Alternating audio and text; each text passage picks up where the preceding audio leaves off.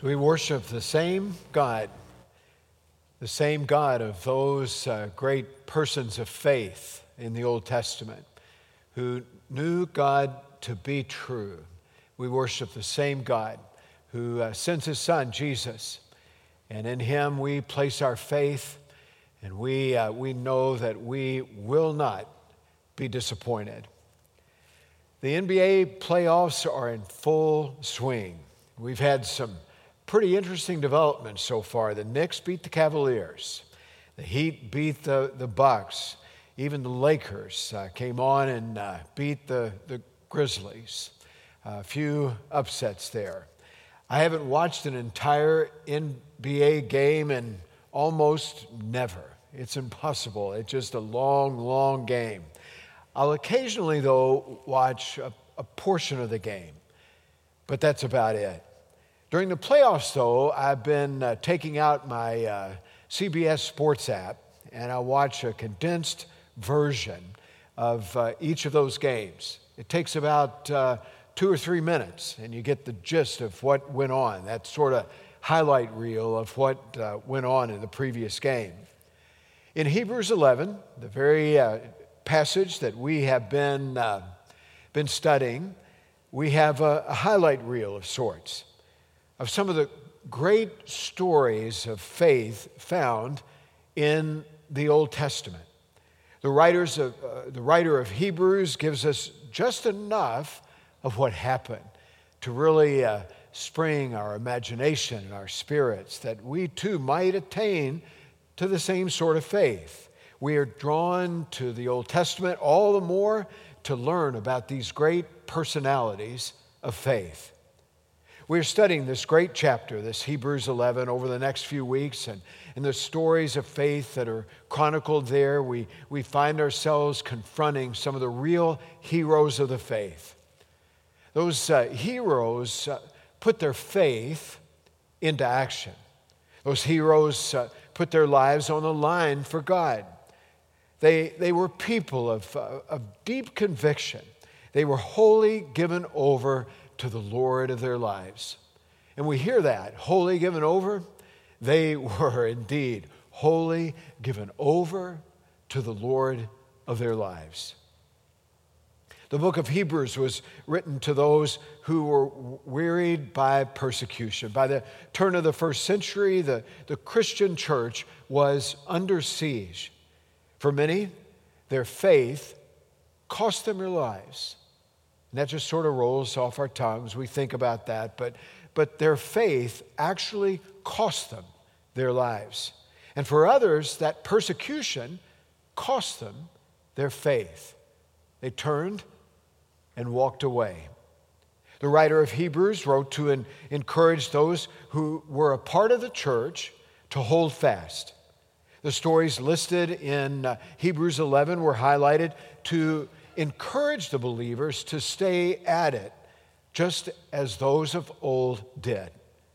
Those early Christians were encouraged to run with perseverance the race that was set before them. I know from running the Derby Mini Marathon yesterday that running sometimes demands perseverance more than anything else. I will say it in one quick statement. I was glad when the race was over. The heroes of the faith listed in Hebrews 11 encourage us as well. They cause us to consider our faith and how it informs our lives amid all the stuff that we face, how we too need to persevere with faith. Today, we consider Abraham. Many have called him the father of faith. Relatively speaking, Hebrews has quite a bit to say about Abraham and his wife Sarah. We'll talk about Sarah a little bit later in this series on Mother's Day, so stay tuned. Today, we consider Abraham's faith, particularly the faith needed to strike out from a place of comfort into the unknown. We'll also find ourselves considering what it means to trust God absolutely. All of this in keeping with the great definition of faith that we have rehearsed often. We heard it on our bumper video just a second ago from Hebrews 11:1. Now faith is sure of what we hope for, and certain of those things we do not see. Let's hear then about Father Abraham. Today we read from Hebrews 11, 8 through 10, and then 17 through 19. Let's hear this from God's Word. By faith, Abraham, when called to go to a place he would later receive as his inheritance, obeyed and went, even though he did not know where he was going. By faith, he made his home in the promised land like a stranger in a foreign country. He lived in tents, as did Isaac and Jacob, who were heirs with him of the same promise. For he was looking forward to the city with foundations, whose architect and builder is God. By faith, Abraham, when God tested him, offered Isaac as a sacrifice. He who had embraced the promises was about to sacrifice his one and only son, even though God had said to him, "It is through Isaac that your offspring will be reckoned." Abraham reasoned that God could even raise the dead, and so, in a manner of speaking, he did receive Isaac back from death. This is God's word for God's people, and may it be a deep and abiding blessing to each of us, not only as we hear this word read today, but as we seek now to take our lives and apply them to this word. May God bless us all. Cheryl and I have moved a number of times down through the years. Elders in the United Methodist Church are essentially itinerant preachers. Cheryl's has moved a whole lot more than I have, given the fact that her dad was a United Methodist pastor as well. I've often said that moving, even in the best of circumstances, is tough. Those of you who have moved, and that includes almost everybody in this room, you know that to be true. Moving is tough, even in the best of circumstances. It's particularly tough when kids are involved. The toughest time for our family was when we moved from Owensboro back to Louisville. The boys were of the age where it was particularly tough for them to leave what they had grown accustomed to. Tearing away from friends is never easy, particularly when you're an adolescent. I will never forget sitting on a park bench with John and him screaming at the top of his lungs, "Why do we have to move?" And I went on to try to reason with him. I talked with him about the bishop sending us to a new church, and he screamed even louder, "Why doesn't he send somebody else?" It was not to be. Moving involves all sorts of uncertainties, a lot of unknowns. It is physically, emotionally, and spiritually draining. Again, moving, even in the best of circumstances, is tough. Abraham and Sarah moved around as well. You can see that very clearly by this map. You see where number 1 is. That's a move that Abraham and his family did at the behest of his father Terah. They moved from Ur of the Chaldees all the way up to Haran at the top of the Fertile Crescent. You can find that very briefly mentioned in Genesis 11, verse 31. A second move, which may be even more significant, was a move that Abraham and his family had between Haran and Shechem into the heart of the promised land. You can find that recorded in Genesis 12, 1 through 6. And the writer of Hebrews and Hebrews 11 reflects upon that. The fact is this: Abraham and his family had it made in Haran. They were more than comfortable. Everybody was settled in, which made the prospect of moving that much tougher. They were called now to leave all behind for what on face value seemed like a very uncertain future. The writer of Hebrews put it that Abraham obeyed, even though he did not know where he was going. I've often said that we may not know what's around the corner.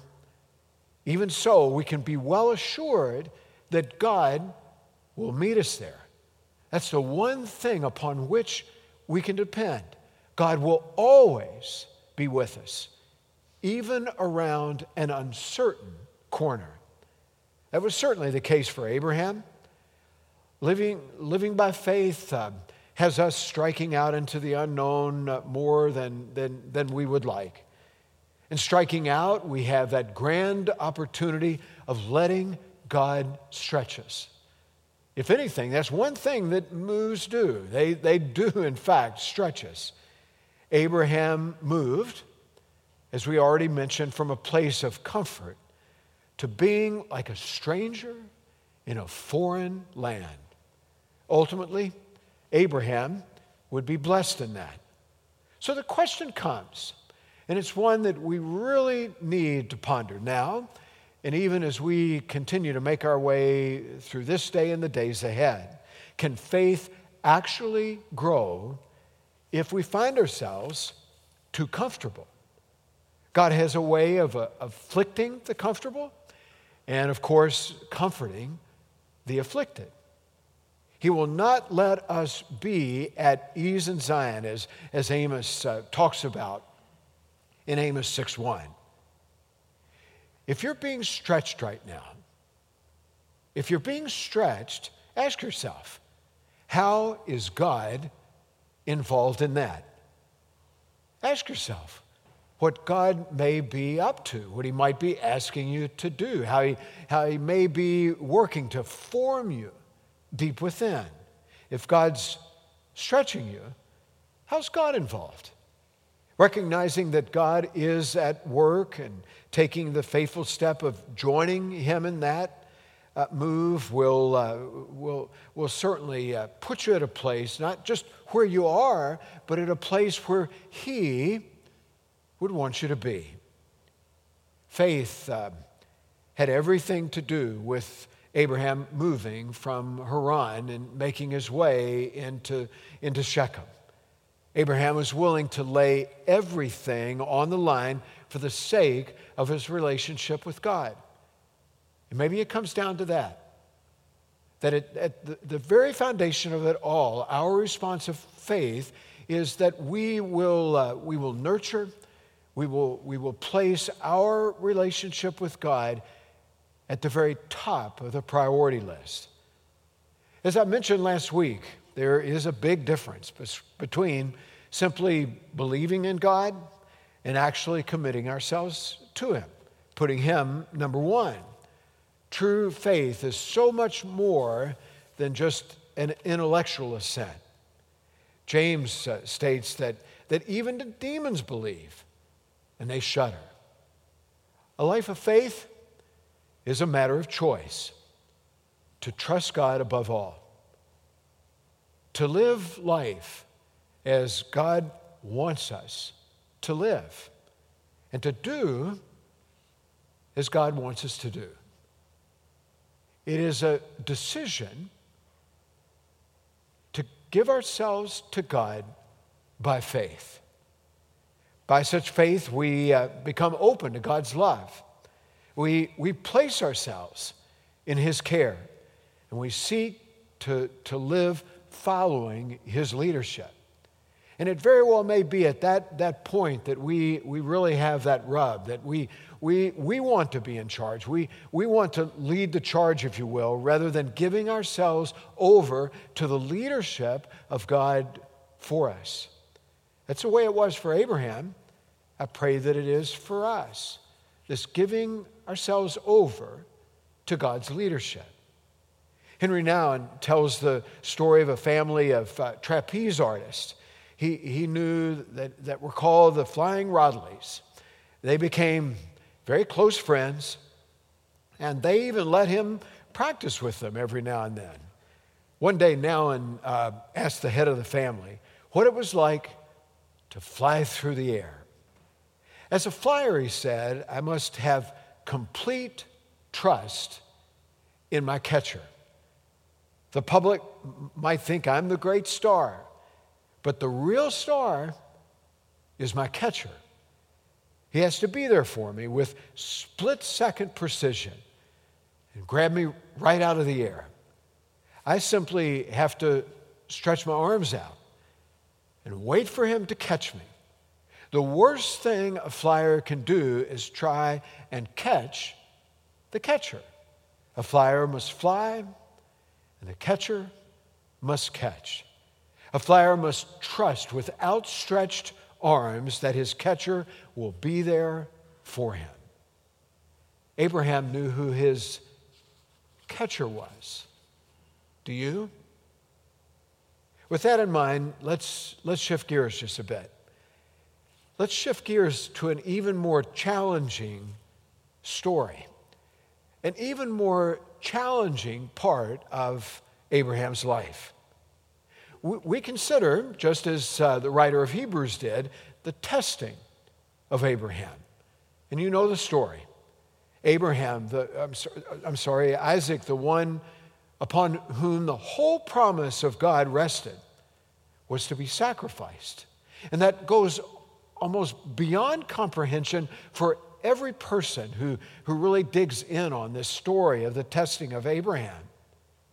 The story is one of the most dramatic in all of Scripture. Abraham even goes so far as to raise a knife over his son.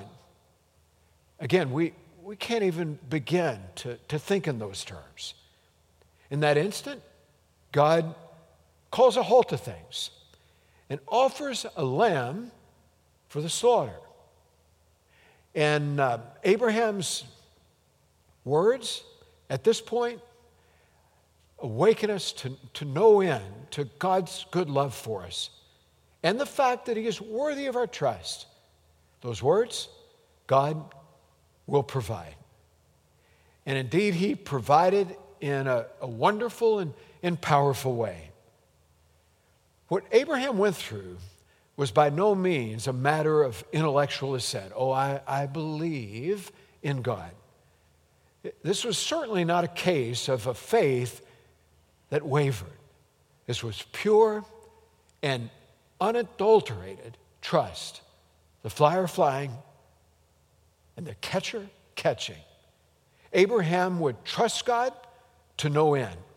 Abraham was tested in that and tested deeply. And he came through with flying colors. But the spotlight is upon God. Not just that Abraham came through in flying colors, God came through as well. He caught Abraham at just the right time. Henry Blackaby, in talking about following the will of God and getting in sync with it, coins a phrase that really is an important one for me as I've studied some of Blackaby's work. That term is a crisis of belief. That crisis of belief comes to us all the time. We essentially ask ourselves, am I really going to do that? Am I going to really follow what I understand God to be leading me to do? Am I really going to give my life to God in a trustful relationship? Am I really going to do that?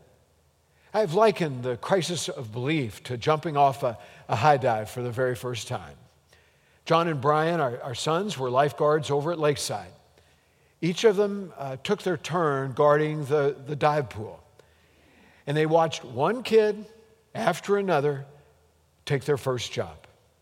Those kids, you could always tell, those kids would get to the ladder, And they would climb up the ladder ever so cautiously. And then they would walk out, very short steps, out to the edge of that board. And they'd look down with all the trepidation in the world. And then they would pause.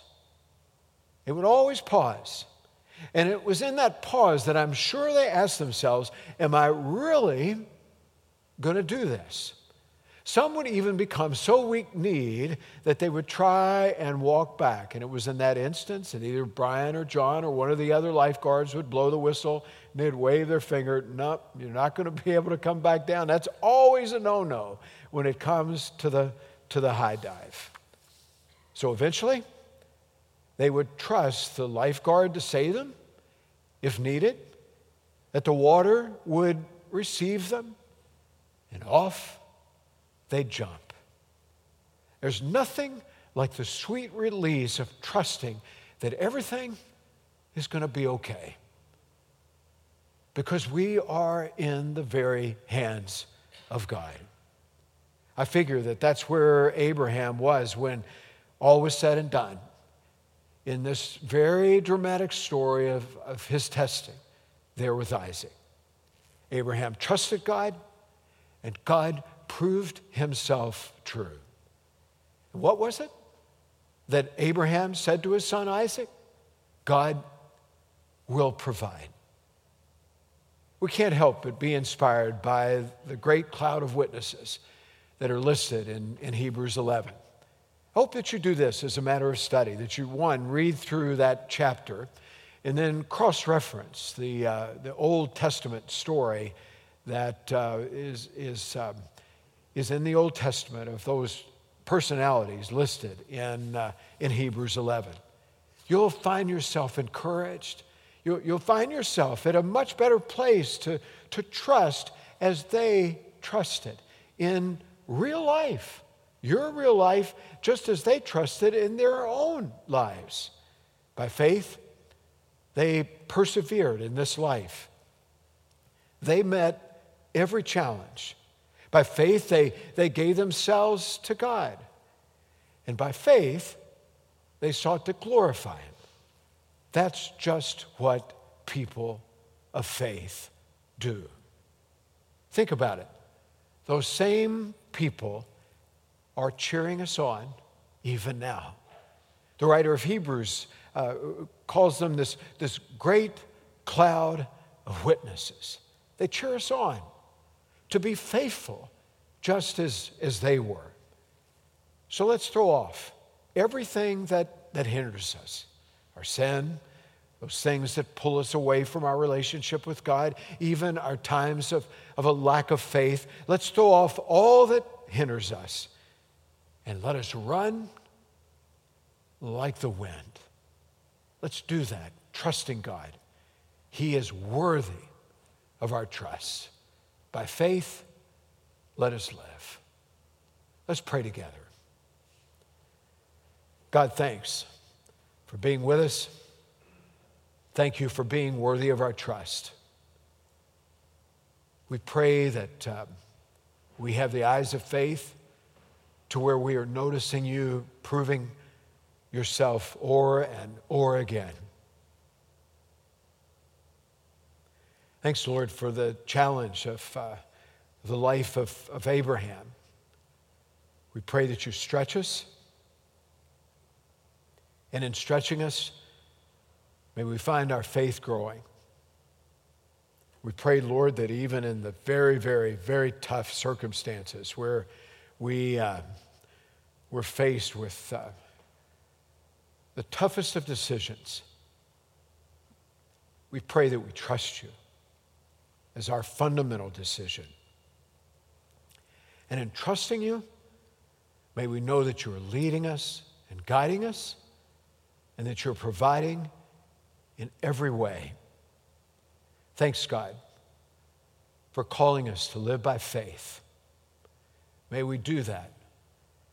And as we live by faith, Lord, we pray that we would extend our arms your way and that you would catch us at the precise moment that will bring you glory and honor This prayer we make in the name of Christ, trusting in the power of that name for today's world.